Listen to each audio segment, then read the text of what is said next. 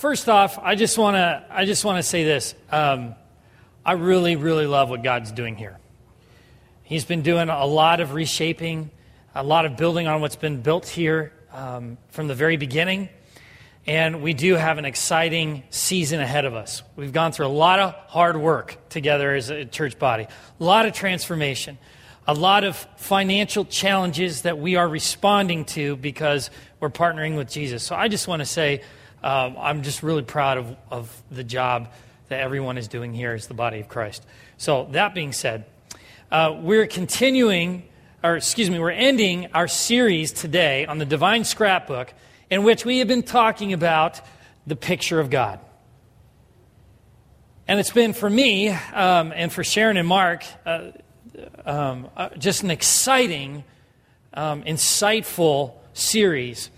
And, you know, we're able to get into it a little bit more than everyone else because we're studying it, we're saturated in it, and the things that we're seeing is just amazing. And so those of you that are kind of new here, understand that where we've been going is looking at Scripture and looking at the different people Jesus encounters, and what picture does that encounter paint of Jesus?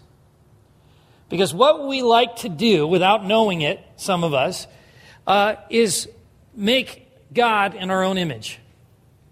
So we take our experiences, we take what we think we know of God, and we paint this picture. And oftentimes, it's a little, if not a lot, skewed from who Jesus really is. And it's not like we're trying to do that. It's not like we're, you know what? I don't like this Jesus. Let's make up a new one, right? Some people do that. But that's not what we're talking about here. It's we really think, legitimately that we are really moving in His presence, or we really think when we read Scripture that this is what Jesus is or who Jesus is. And we'll use Scripture. I've met a lot of people that will use Scripture for their own benefit and will project a Jesus that's not really Jesus. And I've done that. Has anyone else done that other than me? Confession time. See, nodding heads, but no one wants to go public here. There we go. So it has been a wonderful journey moving in and out of these pictures that Scripture paints. Now, but we're going to be doing this our entire lives. Do you understand that? God is so big. He's so big that only He can paint a picture of Himself. And He does that, and we said this from day one, and I told you on day one, this is going to be repetitive. So the moment you're annoyed by how many times you're hearing this, it probably means you're getting it. Okay, so we're going to continue in this. But Jesus Christ is the absolute perfect, let me say that again, the absolute perfect image of God. Who God is seen in the embodiment of Jesus Christ. And what we like to do, without necessarily intentionally doing it, is change that picture, because God is so big. He is so big that when life comes our way with tough, challenging moments, we somehow go into survival mode, and we've got to paint a picture of God that makes sense to us, that we can kind of get our heads around. Because the unknown is terrifying. I mean, who loves the unknown? There's some who love the unknown. Who loves the unknown? Who absolutely hates the unknown? Raise your hand. Control freaks, come on. Right? A lot of us, we don't like that. We don't like what's not going to happen. But guess what? That's why the Holy Spirit is here to help ignite our faith so that we can go where Jesus leads us, because it's going to lead us in places we can't comprehend. But because of fear, because of the things the enemy will throw our way, we feel like we've got to take this wonderful, perfect Jesus, the perfect image of God, and make Him something He's not, so we feel like we have some control over a situation we ultimately don't have control over. I mean, that's really what it boils down to, and everyone has done it at one time in their life. But if we're going to move forward into the great blessings that God has for us at Bridgewood, we have to understand the Jesus we worship and we love so much. We have to begin to see that picture. It's interesting because we live in a time where technology's everywhere, okay? And I'm a younger guy, but anyone that knows me will tell you I am terrible with technology. I mean, I can only handle the most advanced technology I can handle is Nintendo. 2 buttons. 1, 2, 1, 2. Now you got like 50 buttons, right? You use all this stuff. And what happens is we get so obsessed with things like this that are just, they give us escape. Do they not? And I'm going to be honest with you, this weekend was a tough weekend for me. And it wasn't like anything catastrophic happened. It was just everything annoying that you like to avoid in life, just little stupid annoying things, all happened at the same exact time. Same exact time. So yesterday, was the first free Saturday in months. And I'm going to do nothing. Isn't that wonderful? When you have a day, that rare time, I'm going to do nothing. And so my car breaks down. My garage door breaks. Some other things happen. And then some other things happen. And then my wife's pregnant. And so she's feeling uncomfortable, and I'm whining, and she's like, well, welcome to my world. She didn't really say that, but the look is worth 1,000 words, right? But everything seemed to go wrong, and I was so discouraged. So when I got home from everything, guess what I wanted to do? I took this out, I sat on the couch, and I wanted to do nothing. I didn't want to talk to another human being. I didn't want to see another human being. You ever feel like that? You have those situations like, I hate people today. I love them, but today I'm going to choose to hate them. Don't talk to me. Stay away from me. And so I'm here. And I'm only seeing what's on my phone, which was like Candy Crush, which makes you dumber. Okay? And I'm sitting there. Sharon's looking at me because she's like on level 500 or something. So she's like, what are you saying about me? And so I'm sitting there and I'm just getting lost because I don't want to deal with the reality of what's happening. Because if I do, the Lord's going to speak, and then the Lord is going to encourage me. The Lord's going to stretch me. I'm going to learn something I didn't know before, and that takes a lot of work. And I want to be right here. But isn't that what we do with God? This is my making him in my own image. I'm trying to take control of my reality in such a way that doesn't stretch me too far into the unknown. Because if I do that, it's unknown. But it's not. Because if we really have a proper picture of Jesus, we know that he says this, never will I leave you, never will I forsake you. It might get tough, but I'm with you in the midst of it. I'm with you in the midst of it so that you can see me.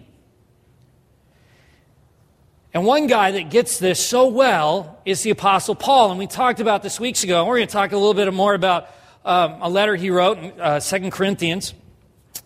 But he's the guy that gets it. And guess what?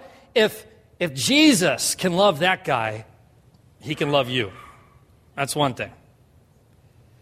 And so, but he gets this. He paints this picture. He says, the picture, if there's anything I leave you with, it's this. Jesus Christ crucified, because what that represents is something that no one here can comprehend. We can talk about it. We feel glimpses of it. But guess what? When Jesus says you get to spend eternity with me, it means this. You get to spend eternity exploring how big and how great is my love for you. That's eternity. That's a great eternity. That is whew. And so what we're going to see here in 2 Corinthians, just to set up the context before we get into it, is that Paul, this is one of Paul's most passionate letters. And I don't mean exhortation and vigor. What I'm talking about is the deep burden of tenderness, of concern for a group of people. And at this time, when he writes this letter to the church in Corinth, there are people that oppose Paul that are going to the churches that God planted through him and trying to sow discord and get people against Paul and ultimately against Jesus. And so Paul sends Timothy there to help bring correction. And people begin to repent. But there's still a minority that are causing all this discord. And because they have a very specific picture of God that is contrary to the one that we see in Jesus. Now remember, in the Hebrew culture back in that time, it was very legalistic. There was a consequence for everything, good or bad. There was a major consequence. You do this, you're blessed. You do this, we're going to stone you to death. Yee. And so when Jesus comes on the scene, one of the things that he does is that he is able to sit in the tension that we are not very good at doing. So if you look at the world around us, the culture around us, when you look at Jesus, you can really, there is some middle ground, but you can really divide the people into two camps. You have this really fire and brimstone, legalistic kind of thing. You do this, you're out. You do that, you're out. You do that, well, shame on you. And then you have the other one where Jesus loves you, man, like that Jack Sparrow kind of thing. There's no standards because Jesus loves you. Well, true, Jesus loves you. But Jesus himself is a standard. And so what he does, what we see in Scripture, and this is why we've been going through the series, is that he sits in the tension of those two. So he is the embodiment of the best of those things. That's why he says, I am the fulfillment of the law. Because if you are in me, you don't have to worry about what you're going to do and not do because you're going to go where I go. And if you go where I go, you're going to do the things I do.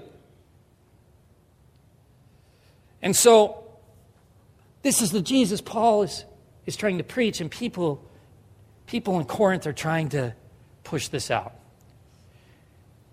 And this is a great book, and it was really hard to not want to do like 10 chapters of this today. But we'd be here forever. But if you'd open your Bibles, or you can follow along. Well, first, I forgot this, is that we often make God in our own image. I can make God say anything I want him to. Right?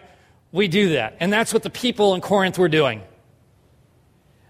They were, in 1 Corinthians, this is what was happening. People were living the lifestyle they wanted to live while proclaiming Jesus. They were making God in their own image. And so Paul says this in 2 Corinthians 4. Therefore, since God in his mercy has given us this new way, we never give up. We reject all shameful deeds and underhanded methods. We don't try to trick anyone or distort the word of God. We tell the truth before God, and all who are honest know this. If the good news we preach is hidden behind a veil, it is hidden only from people who are perishing. And verse 4, this is very important. Satan, who is the god of this world, has blinded the minds of those who don't believe. They are unable to see the glorious light of the good news. They don't understand this message about the glory of Christ, who is the what? The exact likeness, the exact image of God.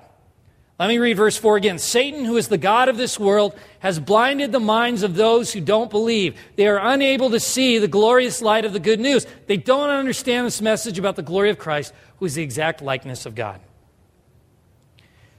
So Jesus is for us, and who's against us? We see it clearly here. We see it clearly.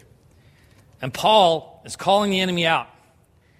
And the enemy is very crafty. A lot of people go, the enemy's bringing his big guns. He doesn't need to bring his big guns. Because all he needs to do is distort your image of God just a little bit, and you'll continue down that road if there is not interference through the Holy Spirit. And guess what? We'll miss him. So the enemy is just sitting back. But something that we forget is the enemy has been defeated because of the perfect image we see of Jesus on the cross. He's done. He's out. And all he's trying to do is pick off people as he's going down. That's really what it is. And so what we see here is Paul calling it out. I love Paul because he speaks directly, but he speaks with such grace and mercy and tenderness in the midst of his boldness. So he calls this out. And one of the things that's intriguing to me is that Satan, who is the god of this world, has blinded the minds of those who don't believe. What does it mean when we hear he has blinded the minds? What does that mean? Go ahead. What does that mean to you? They don't understand? Okay? They can't see. How does he do it? Distraction. What else? What? Tricks. Lies. Tricks. Lies. Yeah, he tells a lot of lies. But he only needed one. He only needed one. And we see that in chapter 3 of Genesis. And most of us know this. But he only needed one. And it's the one we've been believing for a long, long time. We see this in chapter 3. The serpent was the shrewdest of all the wild animals Lord God had made. One day he asked the woman, "Did God really say you must not eat the fruit from any of the trees in the garden?" "Of course we may eat fruit from the trees in the garden," the woman replied. "It's only the fruit from the tree in the middle of the garden that we are not allowed to eat," God said. God said, "You must not eat it or ever touch it. If you do, you will die." Here's the lie. Here's the trick. You won't die. You won't. The serpent replied to the woman, "God knows that your eyes will be opened as soon as you eat it, and you will be like God, knowing both good and evil." You will be like God. This is where we first see humanity making God in their own image.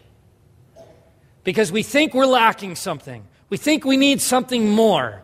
But only God can be God. Only Jesus can be Jesus. Only Jesus can do what Jesus did. The enemy knows that. But all he had to do was for a moment sow a little bit of doubt, saying maybe we could. And now you have this pattern of us making God in our own image. And we're miserable when we do that, are we not? I remember times yelling at God in my car. I even did it this morning. Or yesterday, excuse me. I did it yesterday. And blame everything on Him. And I refuse to do that anymore, because what's happening, what we see here, is we wanted something more than something that we couldn't possibly fathom. See, the enemy didn't have to do much, did he? Look at the state we're in because of one temptation. But guess what? Those who are redeemed, look at the state you're in because of what Jesus did in response to that. Now we are free. We're living in Him. He is the perfect picture.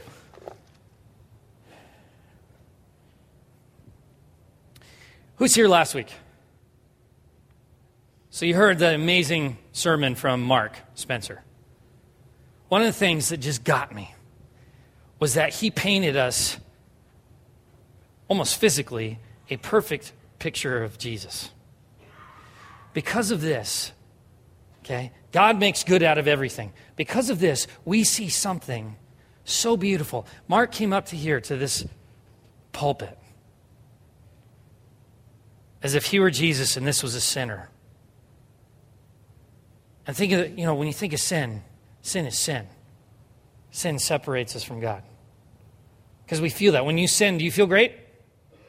No, because for a moment you've stepped outside of who He is, out of His character, and so you feel that.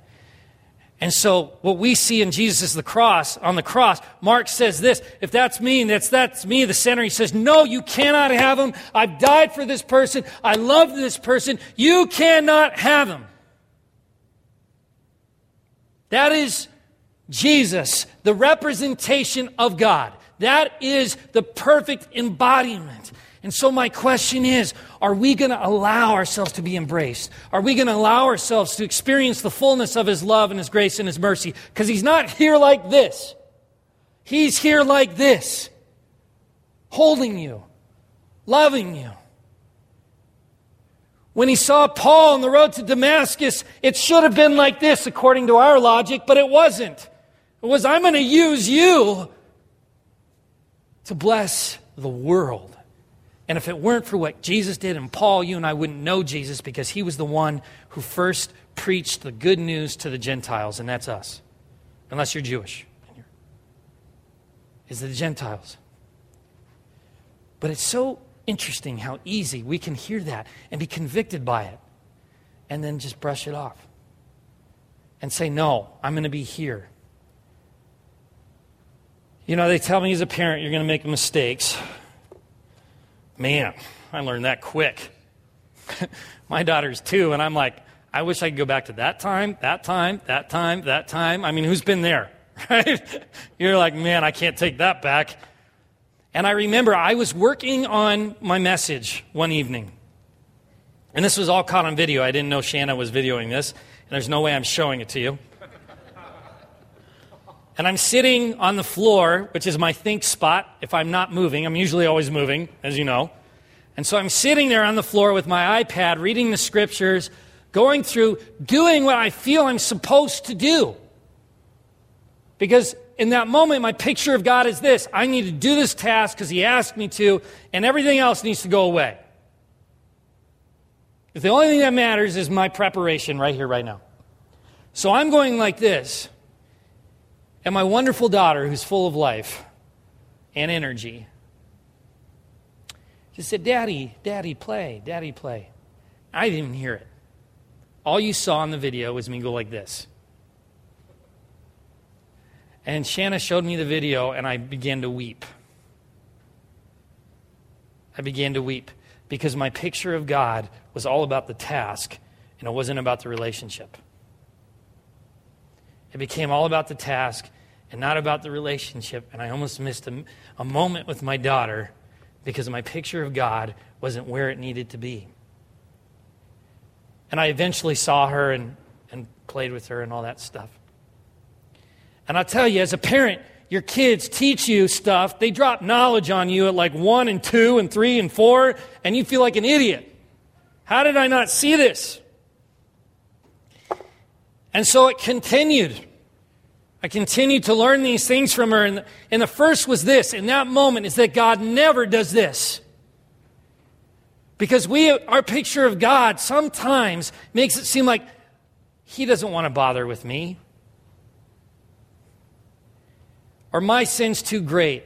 Or he's so busy. He's got other things to... I've heard all kinds of garbage like that. And I've said all kinds of garbage like that. But guess what? He's always here.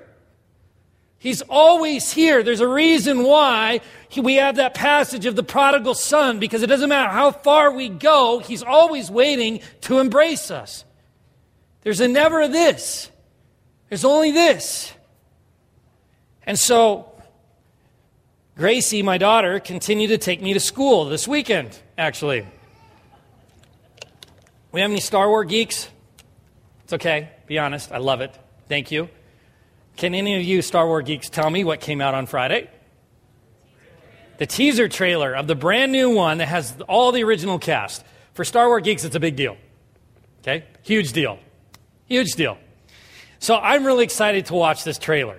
I'm like waiting for it to come out on iTunes. I'm like checking every 5 minutes. There's a really sad scene. And I sit down. I have it on full blast. I'm in my think spot. And I'm watching it. And there's nothing bad in it because it's a teaser, right? I mean, it's just like you get left wanting. But Gracie hears all this, all this stuff and the ship's flying and all this, and she comes running over. And I think for a moment, is this okay for a 2-year-old to watch? Nah. So I have her sit up and I say, watch this. And she's like, after it's all done, she goes, Star Wars? I said, that's my girl. Star Wars. So all weekend since Friday, every time I encounter Star Wars, can we watch Star Wars? Can we watch that clip? I've watched it like 50 times. And she gets scared every time there's a pop-out scene or whatever, every time. And she's watching, it's like she's watching it for the first time. Now think about that for a second. She's seen it, she knows it, but she responds as if she's seen it the first time.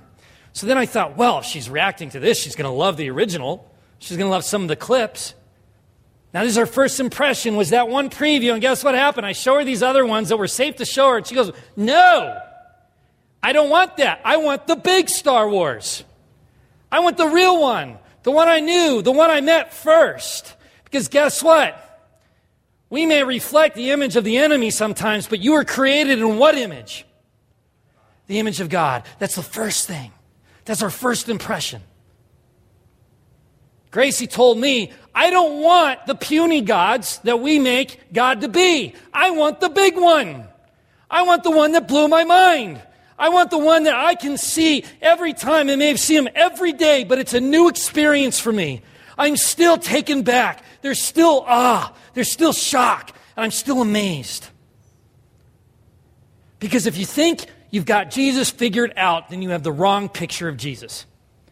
Because Jesus will live and move and breathe in the areas you're afraid to go because it's unknown. And he goes, I live there because I own all of it. I know all of it. And when you step into me, when you walk with me, I'm going to navigate those waters with you. And it may be hard and you might be tired, but you're going to see a blessing, a sweetness of my embrace that you'll never see anywhere else. And it will be new and it'll be wonderful every day because God says, my mercies are new every morning. So every time you approach him, it's not, oh, it's the same old God I had yesterday. No, he blows our minds if we allow him to. If we allow him to. I'm going to have my daughter preach next week because she only says a few words and I'm on my face crying. I want the big one. I want the real thing. And we at Bridgewood cannot fall victim to a fabrication of the real thing anymore. And that's just to say we all do. But guess what? Together, God is doing so many wonderful things here. So many wonderful things. And it's a blip of what he's going to do. If we continue to walk together in the true image, in the true picture of God, if we do that together, wonderful things are going to happen. We are the bride of Christ. Think about that. Think about what kind of intimacy is expected in a marriage, and multiply that by infinity. We are the bride of Christ. So if we are to be the bride of Christ, we better know the groom. We better know the picture of Jesus. We better understand that this is the greatest picture of God we will ever see. And I've said it before, I've shown it, that right there, we're going to look at it again because every day it should make us stand in awe. We should be, even though we've seen it over and over and over again. God is so big that that's going to speak something new. It's going to speak something even more powerful than it did the last time because that's the God we serve. Only one God could do what he did. Only one.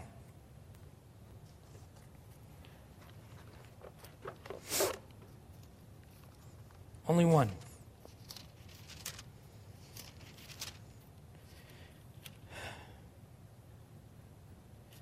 I want to end with this. 2 Corinthians 4, verse 6. And I want you to close your eyes and just listen.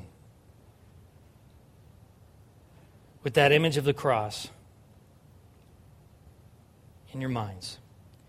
For God who said, let there be light in the darkness, has made this light shine in our hearts so we could know the glory of God that is seen in the face of Jesus Christ. Let me say that again. For God who said, let there be light in the darkness, has made his light shine in our hearts so that we could know the glory of God that is seen in the face of Jesus Christ. The glory of God is seen in the image of Jesus Christ. The glory of God is seen in the image of Jesus Christ. When we leave this place, the image we should be walking in the midst of our struggles, in the midst of our pains, in the midst of persecution, in the midst of confusion, in the midst of joy, in the midst of love, in the midst of relationships, should always be that. That should always be the image. And the enemy is going to try and distort that image, but he can do it no longer because he has no power over the people of Christ because we walk in Christ. And there is no power that can take us out of the love of God. None. None. That is the perfect image of God the Father. Right there is the perfect image. Who never does this, but only does this. Now, we may know this. We may have heard this, but we're going to hear it again because it's who he is. It's what we need to get. It's what we need to continue to go after, engage, and pursue with reckless abandon. We need to pursue. Because if we don't get this, then who cares about our plans for 2015? If we don't get the love of Christ, if we don't get that image, that picture of who he is, then none of the other stuff matters, because it's only going to be built on our own agenda and our own picture of God that's distorted. But if we move in this, if we live in this, then our expectations won't be met. They'll be destroyed by God's reality. And it will be a blessing we can't possibly comprehend, because it's so great. It's so great. Join me in prayer, please.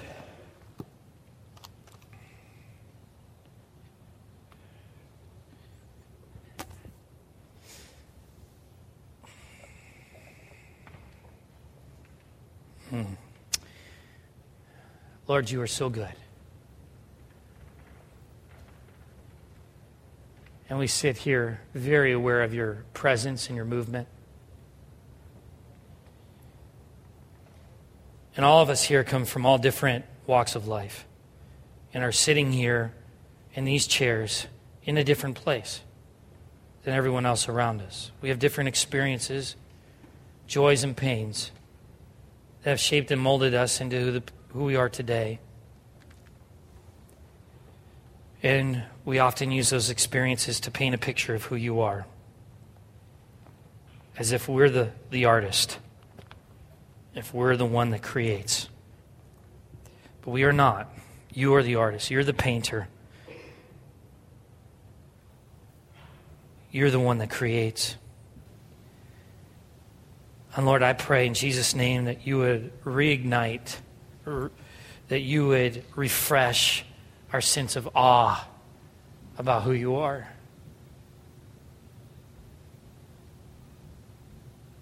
And I thank you that we have eternity to attempt to comprehend your love. I thank you that we have eternity to experience it.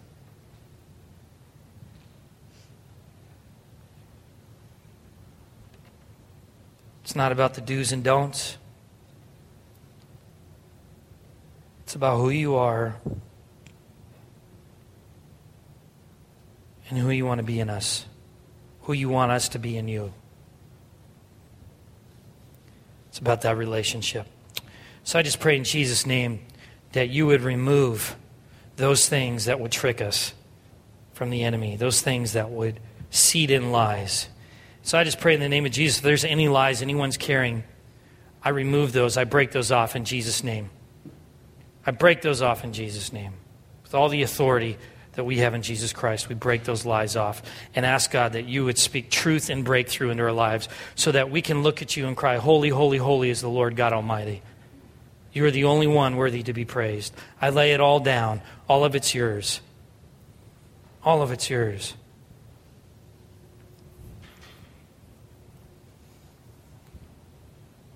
And I would say this to everyone here. Jesus cannot be on your priority list. He can't be on your priority list. He has to be the one who creates your priority list.